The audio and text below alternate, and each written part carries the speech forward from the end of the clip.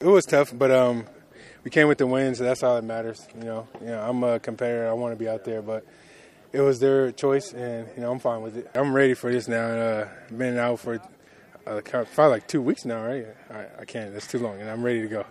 Feel good. Missing time obviously stinks, but for you, you've been only able to miss one game at a time as your career as an Eskimo.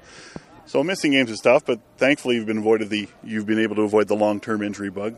Oh yeah. Just keeping myself healthy. They got a good program here with us for rehabbing and staying healthy. So it's been working for us, and we want to keep it going. The defense that you're playing on Saturday in Ottawa, led by Noel Thorpe, likes to send a lot of pressure. So for yourself, how much you have to be on your P's and Q's? I know you always have to, but do they like to send a lot of pressure your way that you're going to have to be really cognizant of what's coming your way?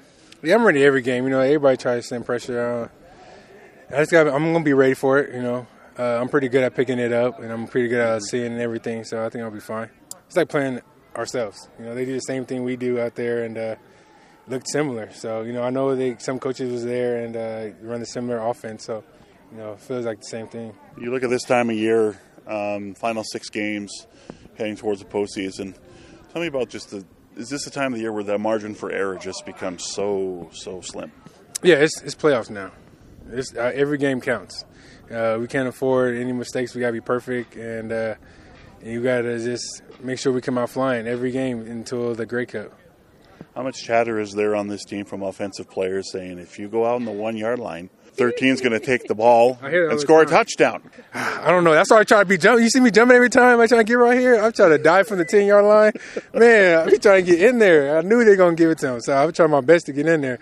Got to make sure I don't go down. That's why I try to break a lot of tackles. But, jeez, I be telling them to spread the box so I can be like nobody in there, spread them all out. It's been like 3 times last game. Yeah, I know. Yeah, dang.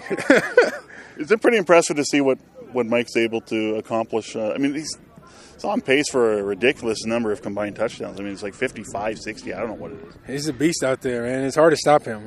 He's a really complete quarterback. He can do it all, run, throw. It's really good. So I'm happy I can play with him.